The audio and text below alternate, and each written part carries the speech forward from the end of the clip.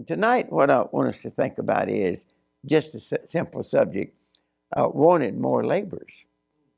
Wanted more laborers. You have your Bibles open to Matthew chapter 20. And this is one of the most interesting stories in the whole Bible. And I'll mention a few minutes ago a few minutes afterwards, what brought on this parable, okay? Here it is, okay? Look at verse 1. For the kingdom of heaven is like unto a man that is an householder, which went out early in the morning to hire laborers. If you underline your Bible, you might like to underline that word, just laborers, because that's what we're thinking about. Wanted more laborers. Okay.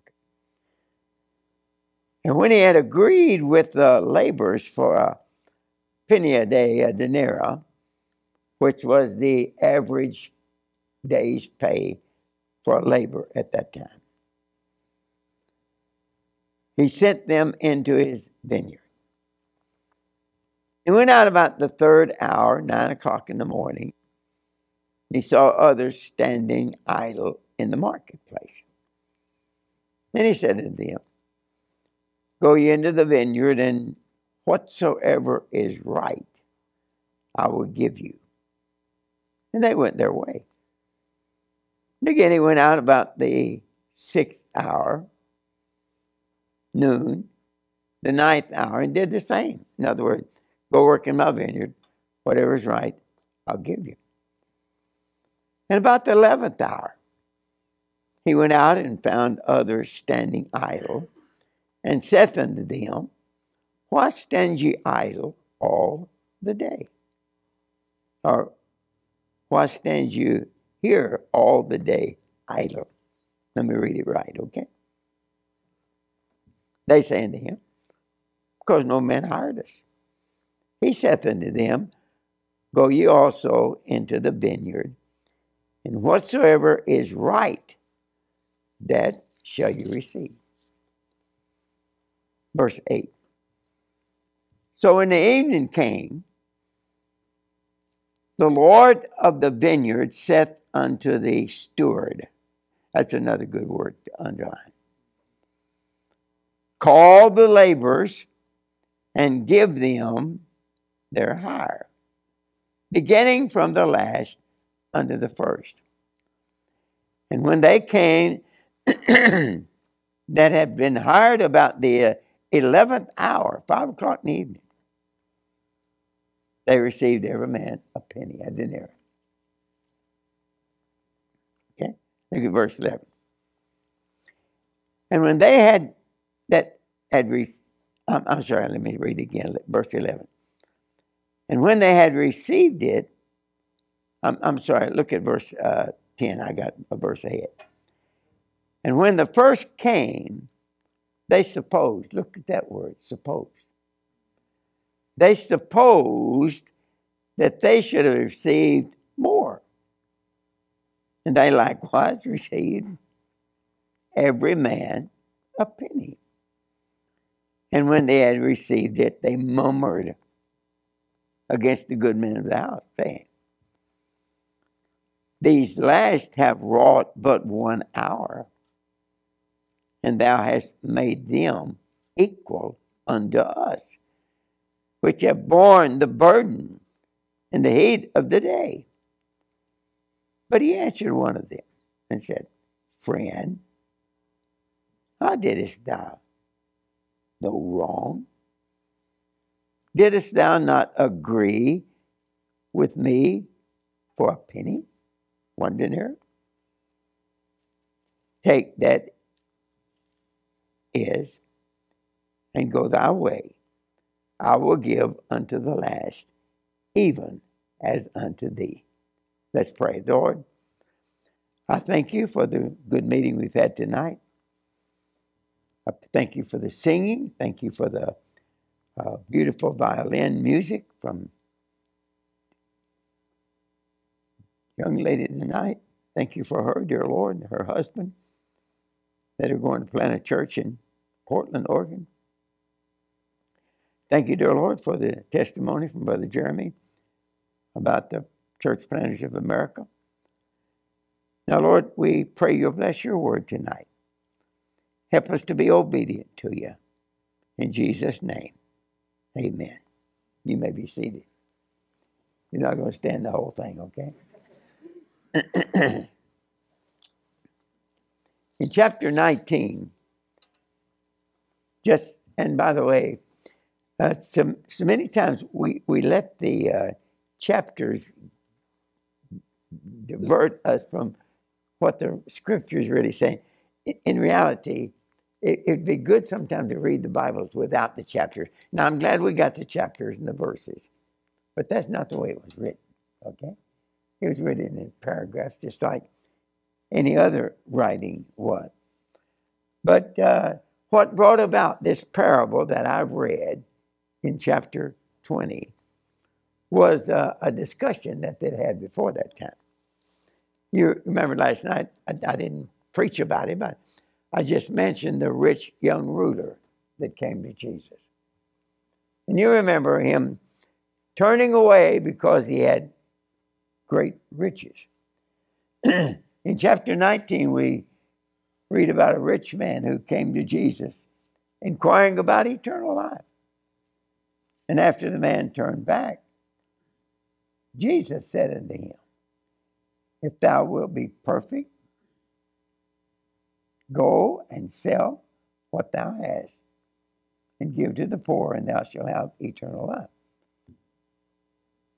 Then, of course, the man had great riches, so he turned away. Then Jesus spoke to his disciples about the curse of riches.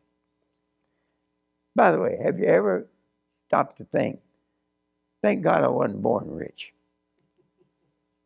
Now, there's a lot of rich Christians, very wealthy, some of the greatest Christians in the world.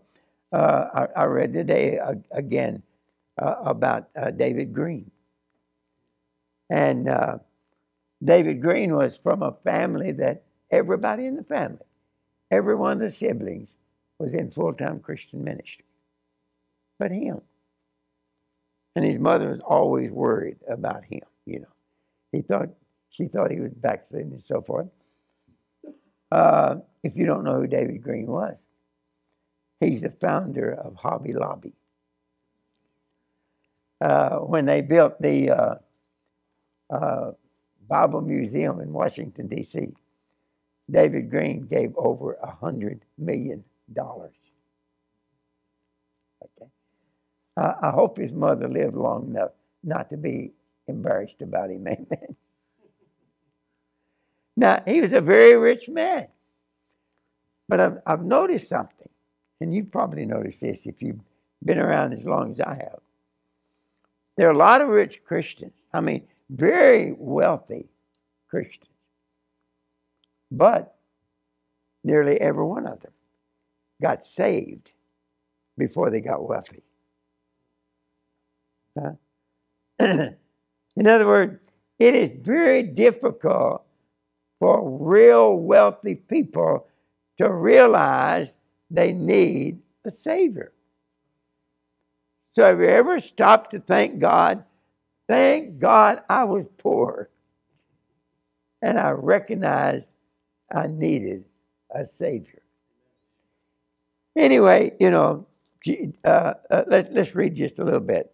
Look at verse 23.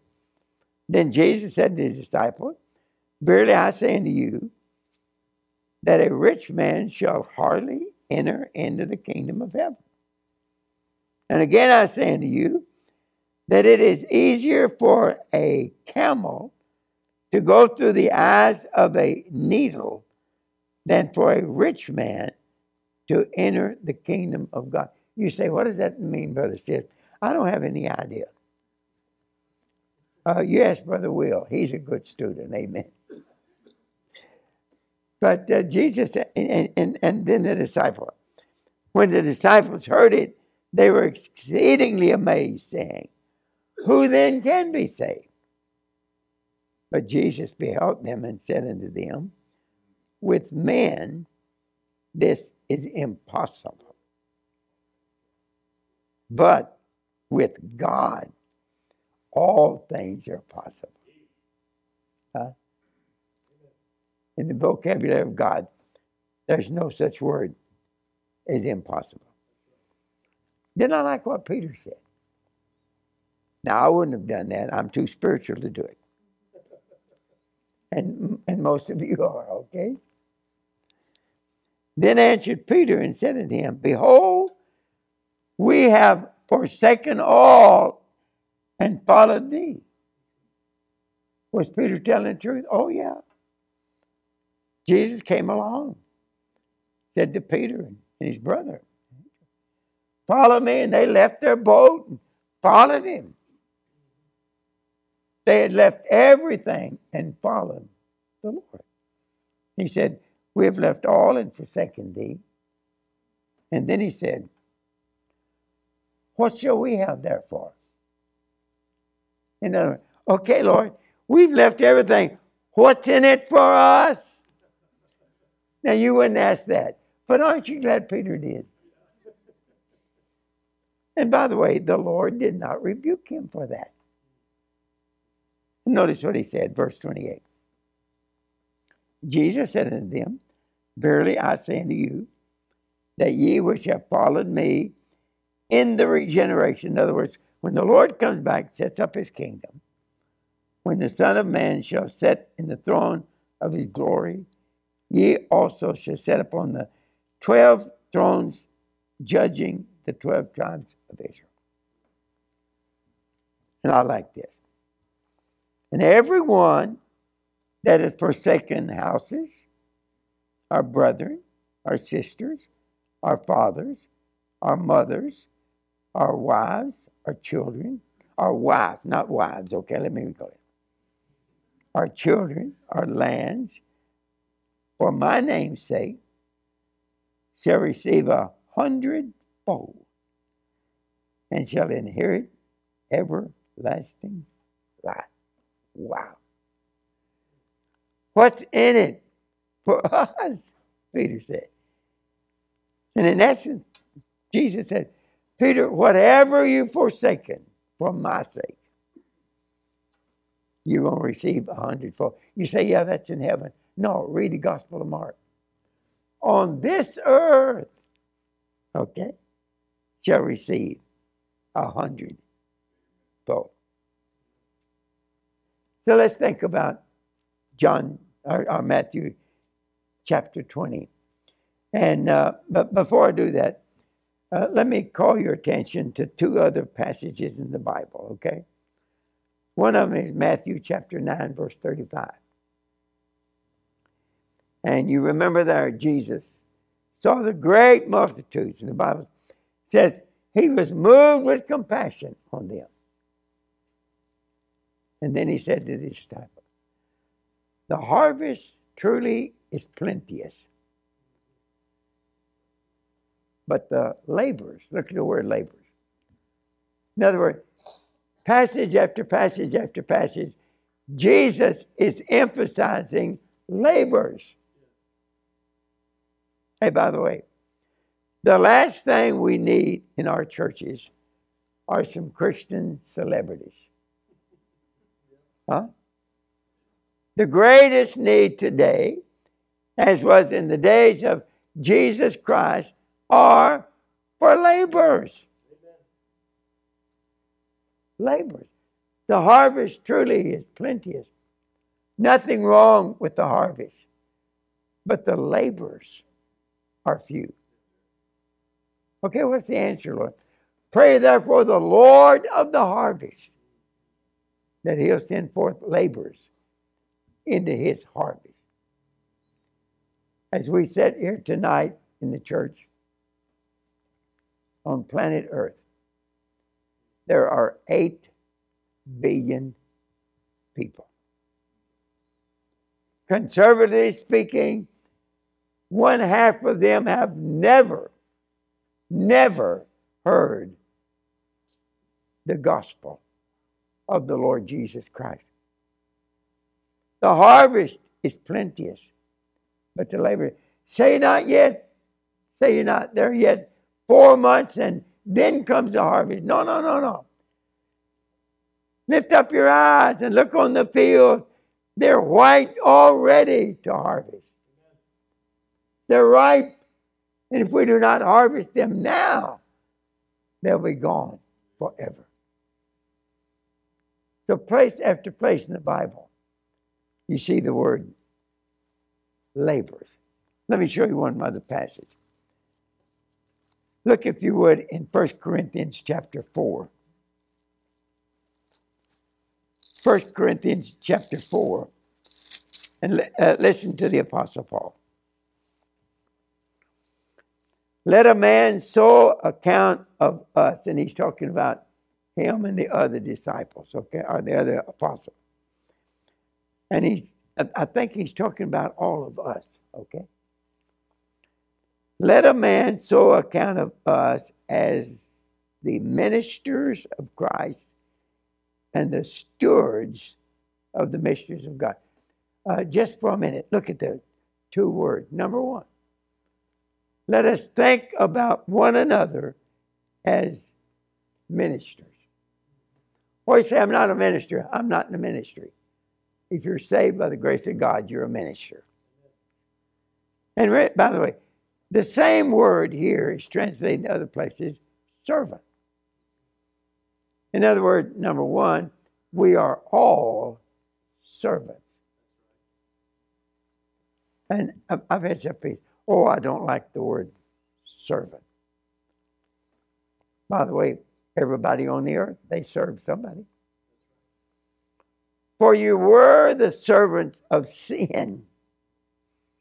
Before you got saved, you know who you serve? You serve the devil. Amen.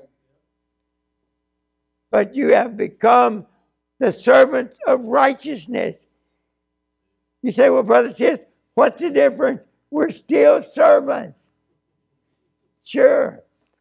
When you serve the devil, and you know what the devil wanted? He wanted to ruin your life and damn your soul. But now, we are the servants of righteousness. And what does our master want now? He wants to give us an abundant life. I'm come that you might have life and have it more abundantly. And he wants to take us to heaven with him for eternity. So he said, your servant. Then he used another word. So let a man account of us as ministers of Christ and the stewards. A steward. What's a steward? A steward is somebody that takes care of the business of somebody else. In other words, they don't own the business. They're stewards. Hey, by the way, everything we have comes from God. Everything I have is a gift from God. God owns the entire universe. So in reality, I own nothing. But I am a steward of everything God puts into my hand. In other words, you remember the parable of the talents? The man going into a far country calls his servants, that's us, together. And he gives one man 5 talents. He gives another man 2 talents. He gives another man 1 talent. Have you ever heard the term, the saying, well, I guess I'm just a 1 talent person? Okay? Now, the talent has nothing to do with the abilities. Like you have the talent to play the piano, you have the talent to sing. No. It's a sum of money. And by the way, a talent in present day economy would be equal to about $1 million. So all of a sudden I think it wouldn't be bad to be a 1 talent man, amen?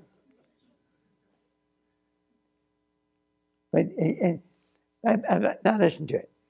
He called his servants and he gave unto them his money. He put it in their hands. He gave it to them. But it was still his. Because one day he was going to come back. And he was going to find out what they had done with their talents. And when they came back, or when he came back, I don't know how long he's gone, doesn't say anything about that. But the 5-talent man, you can just, man, the master's coming back. It's a wonderful day. And when he got there, Lord, here it is. You gave me 5 talents. Look here. I have gained 5 other talents. You remember what Jesus said in him? And don't you want to hear these words? Well done, good and faithful servant. Thou hast been faithful over a few things. I will make thee ruler over many. Enter thou into the joy of the Lord. 2-talent man, master's coming back. Wonderful. Lord, you gave me 2 talents. I've gained 2 more talents. And guess what? He got the same reward. The 5-talent man was responsible for the 5 talents. The 2-talent man was responsible for the 2 talents. If the 1-talent man had been faithful, he would have gotten the same reward. But he said, no. My master's a hard master. He gathers where he had not strong, hard master. And so he takes the talent and he buries it. You remember what the Lord said to him? Thou slothful and wicked servant. Wow, those are words we reserve for real bad people. Wicked. See, wicked is somebody that does things that I don't do. Wicked. No. What wicked thing did he do? You can't find one wicked thing that he did, except one thing. You know what he did? Nothing. Nothing. Here's the 1 talent. I hid it. Hid it. No. Hey, one day every one of us is going to stand before the Lord Jesus Christ. And we're going to give an account to him for what we have done with what he put in our hands. Let me tell you some good news tonight. God is looking for workers. I think everywhere I go, I see one sign. Wanted. Laborers.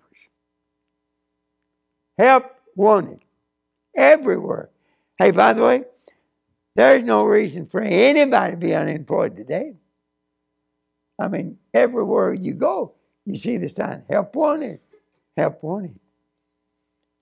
Every time I read my Bible, I find the words, help wanted.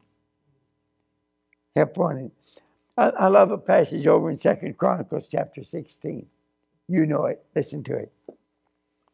For the eyes of the Lord run to and fro throughout the whole earth, to show himself strong in behalf of them whose heart is perfect toward him.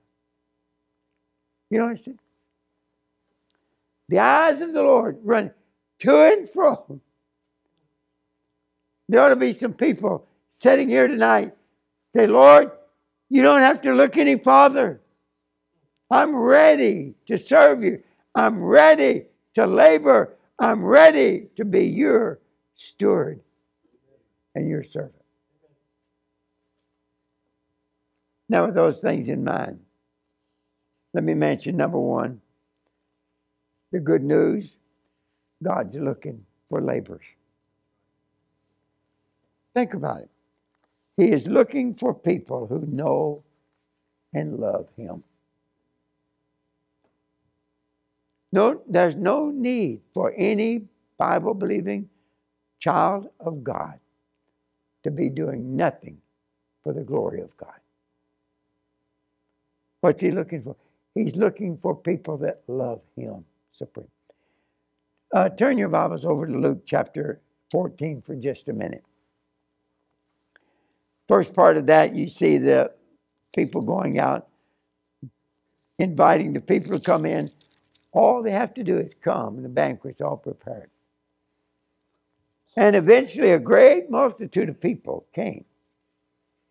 Now let's drop down to verse 25 in that Luke chapter 14, verse 25. And there went a great multitude with him, following Jesus. And he turned and said unto them, think about it. If great multitudes was following the average preacher today, they'd probably look at all of them and say, well, you folks are the smartest people in town. I mean, you're following the right one. But I want you to notice what Jesus said. There went a great multitude with him.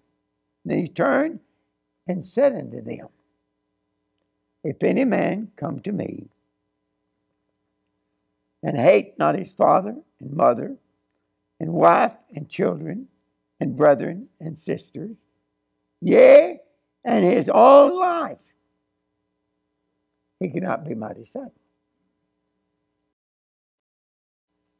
Now, I don't have to explain to you, Brother Will's probably already done.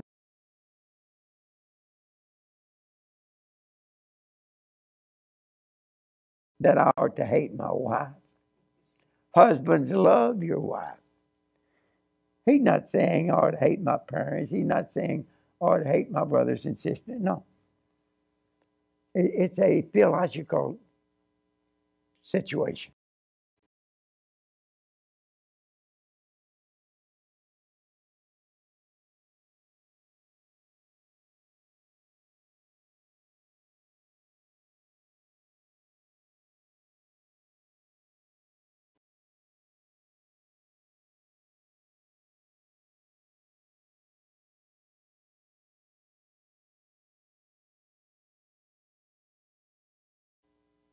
That your love for anyone else or anything else would seem as hatred in comparison.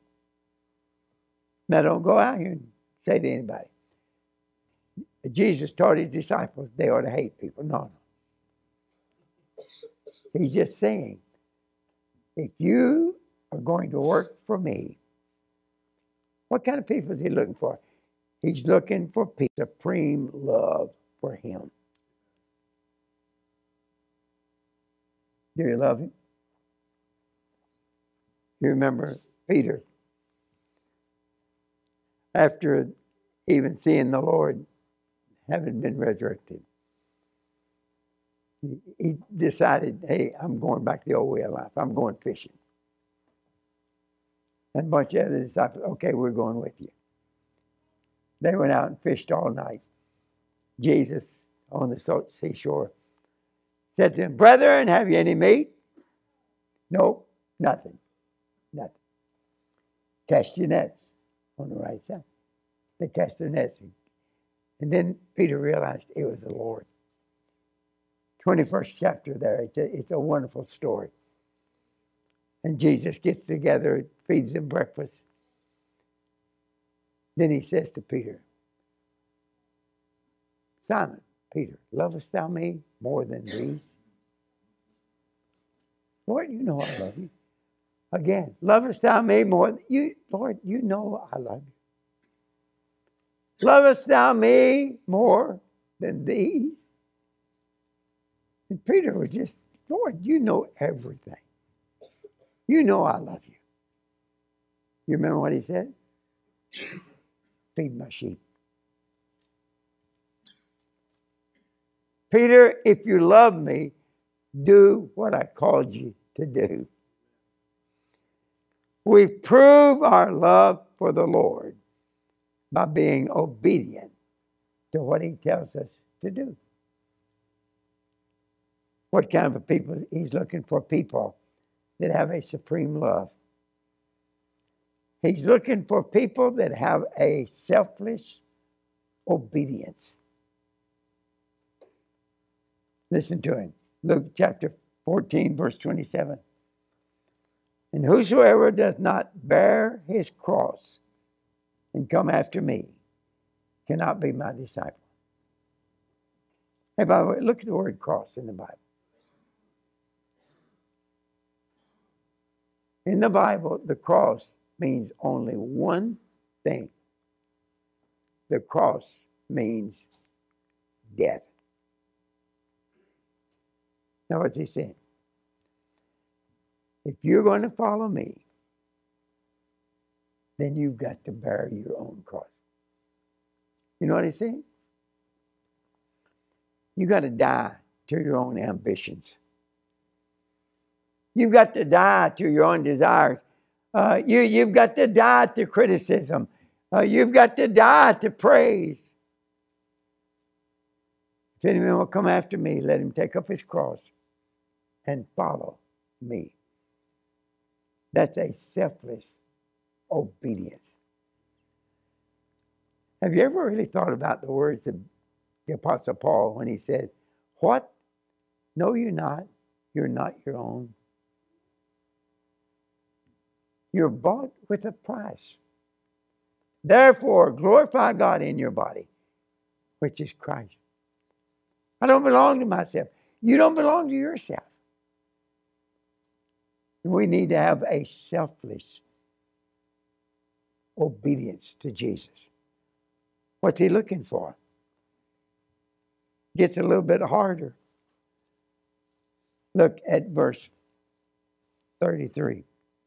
So likewise, whosoever he be of you that forsaketh not all that he hath cannot be my disciple. You know what he said? We need to put everything that we have at his disposal. Myself, Lord, I belong to you, whatever you want me to do. My possessions, Lord, they're not mine. I'm a steward. Whatever you want to do with them, I'll do it. Let me give you real quick 3 or 4 real simple things about Matthew chapter 20, okay?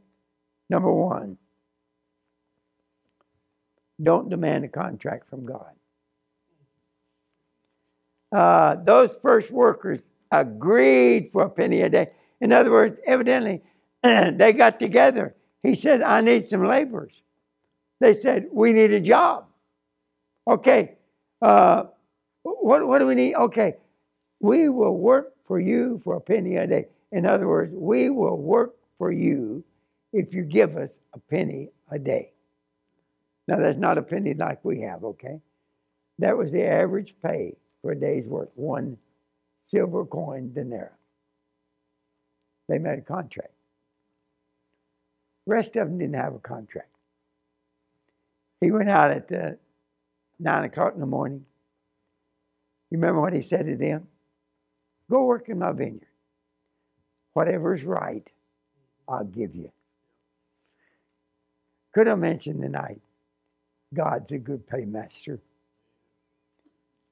He doesn't pay off every day. Doesn't pay off every week. Doesn't pay off every month or year. He may not pay off in our lifetime. But my dear friend, we're going to live with him for eternity. And our God is a great paymaster. Don't desire contrary. Don't say to God, dear God, if you'll do this for me, I'll do that. No. You don't need a contract for God. You find out what God wants you to do, and you say, Lord, I'll do it. I believe you'll give me whatever. Number 2, don't think you deserve special treatment. Huh? I mean, these men worked 1 hour. Paymaster, okay, here's your pay, a penny. Okay. And here's these that worked all day. And they say, and they assumed that they would get a lot more. Could I mention, and this is not good for Americans. Americans are so possessed with entitlements. My parents owe me this. The government owes me this. I mean, everybody. No. Don't assume that people owe you anything. Huh? They don't. Don't assume God owes you anything.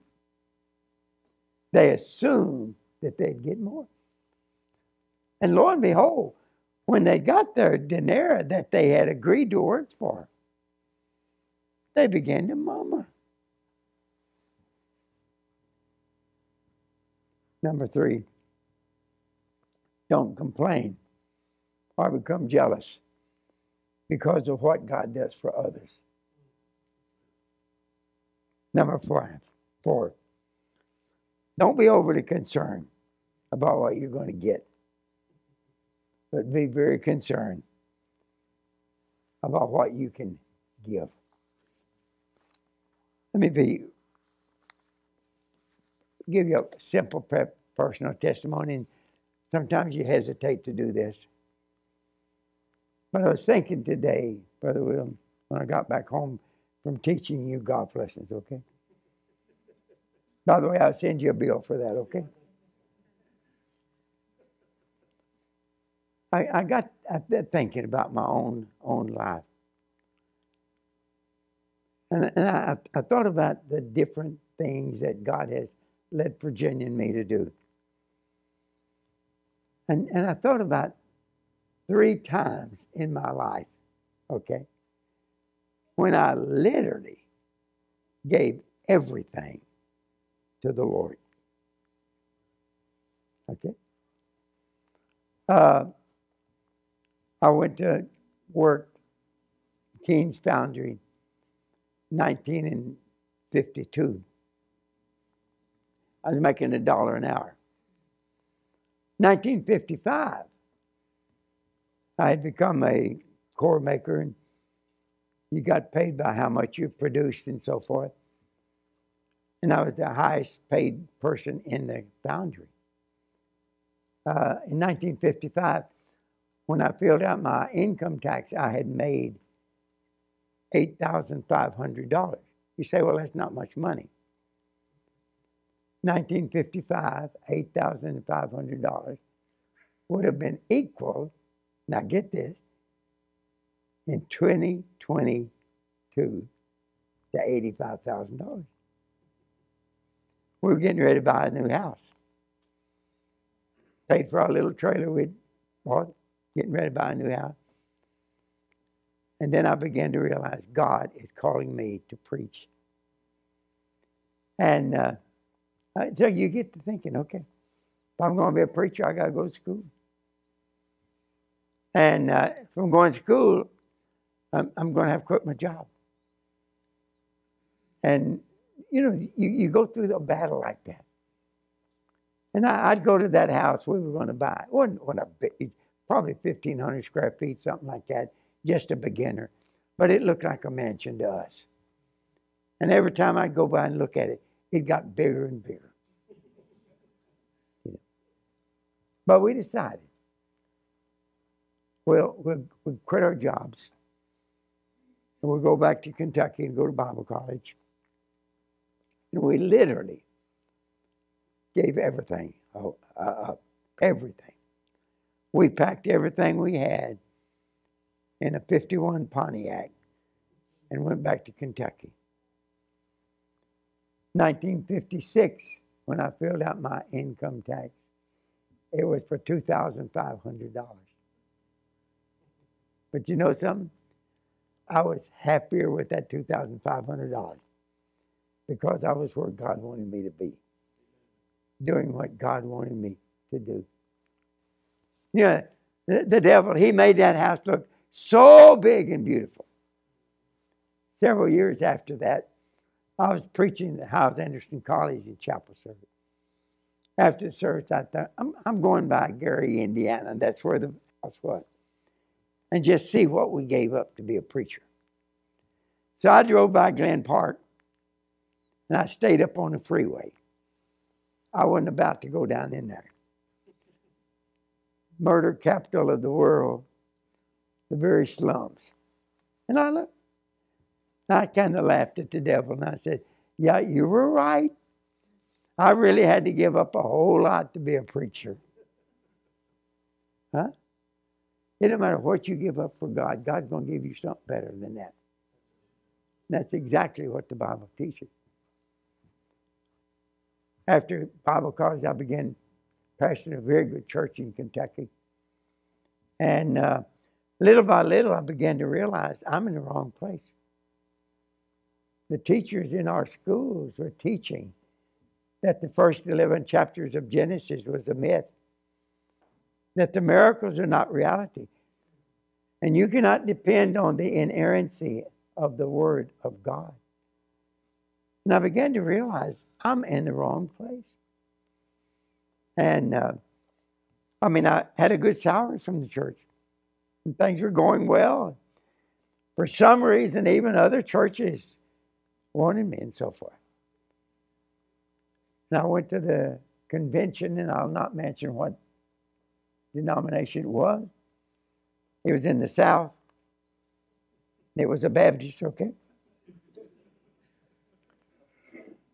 And I went to a convention, and I heard heresy being preached. And I said to a friend of mine, Archie Oliver, and he meant well. He was older than me and wanted to take care of me. And I said, Archie, I'm going back home, and I'm going to tell my people what we're supporting. Now, I never will forget what Archie said, and he meant well. I know he did. But he said, Don, you're going to ruin your life and your ministry. If you begin to talk like that, you're going to come to a place where you'll not have a place to preach. And I didn't say it to Archie, but all I could think was, if I have to compromise in order to have a place to preach, then I don't want to preach. So we left all of our friends. We left our security. And I think now, all these years later, God has given me so many more things. One other time, when we got ready to go to Japan, we literally sold everything we had just to get enough money to go to Japan.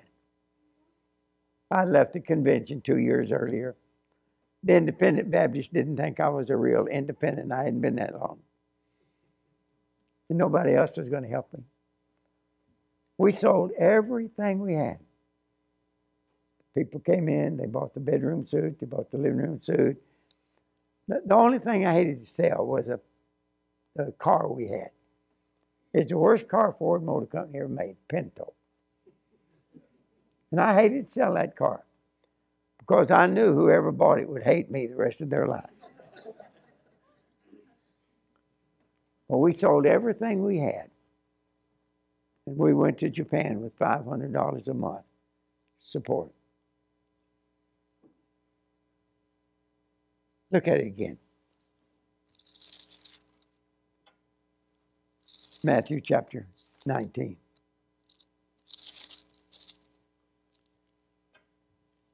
And everyone that hath forsaken houses, we did, brethren or sisters.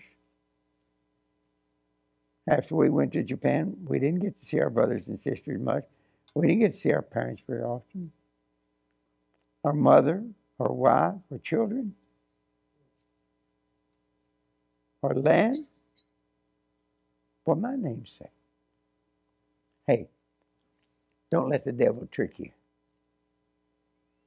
Don't let the devil trick you. It does not matter what you have to leave in order to do what God wants you to do. because you can rest assured that God will take care of you. I think so often. And by the way, nothing, no glory to me at all, okay? Brother Mark, I've thought I could land in just about any major city in the world, okay? And I could call a friend that would give me a place to stay and some food to eat. I tell you, when you got friends like that, you don't have to have a lot of money, amen? Huh? Don't demand a contract from God. God, if you'll do this for me, I'll do it. No. Don't assume God owes you anything. He doesn't. You say, Brother Sis, was it fair? Was it fair for those people to work all day long and get 1 penny? And the people hard at 5 o'clock get 1 penny. Was it fair? No, it wasn't fair. God is not fair. Thank God He's not. The wages of sin is death. If God was fair, I'd go to hell. But God is not fair. God is a God of grace. I mean, you only work 1 hour. Okay. Here's grace. I've often thought. Remember what Jesus said to that thief on the cross? This day shalt thou be with me in paradise. Hey, those are good words. This day shalt thou be with. Can you imagine when Jesus went to paradise and all the people, oh, wonderful, look, what's that thief doing here? That's God's grace. Thank God for His grace. Amen. Mark it down. Whatever you give up for God, God is going to give you something a whole lot better than that. Wanted help. In the nursery, we want help. For Sunday school teachers, we want help. For giving to the work of God, we want help. Everybody ought to realize that we ought to be a good laborer for God and that we are only His stewards. And that it were not for the grace of God, we would all spend eternity in hell. Question tonight. Have you experienced that grace? Has there been a time and a place in your life when you trusted Christ as your Lord and Savior? If not, this would be a good night to do that. You say, well, I made a profession of faith one time, but I don't know if I'm... Then you ought to get it right. Get it settled. God dealt with your heart. Maybe he's been calling you. He wants you to be a preacher. He wants you to be a missionary. Whatever. I don't know what He wants you to do. But whatever it is, this would be a good time to do that. You say, but I'm so young. It doesn't make any difference. When God deals with your heart about doing something, you ought to do it then. Amen. Whatever God says to you. You know, don't you like the answer that Mary gave to the people that were at the wedding in Cana? When He said to those men, Jesus said, go fill these water pots full of water. And Mary said, whatsoever He said unto thee, do it. Why did she say that? I've watched Him since He was a little baby, and I held Him in my arms. And I've watched Him, and everything He said has been right. Whatsoever He saith unto you, do it. Let's pray together, Pastor.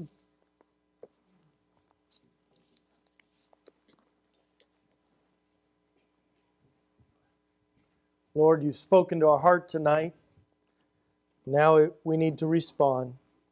I pray that you'd help us now during this time, that we would be obedient to your word. In Jesus' name I pray. Amen. I'm going to ask you if you're able to stand to your feet as the piano plays and you come. What's the Lord asked you to do?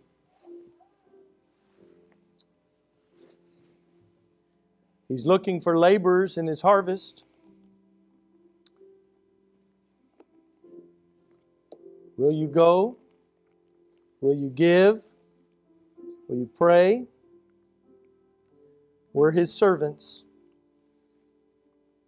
Everything we have comes from Him.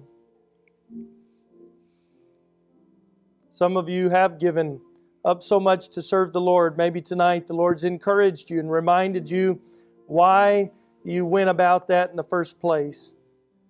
But maybe you've gotten discouraged along the way. Maybe you just need to come tonight and renew that commitment to the Lord. Thank Him for how He's blessed you and provided for your needs. And commit your life to Him once again in faithfulness to His call. You do what the Lord leads you to do. Come as the piano plays.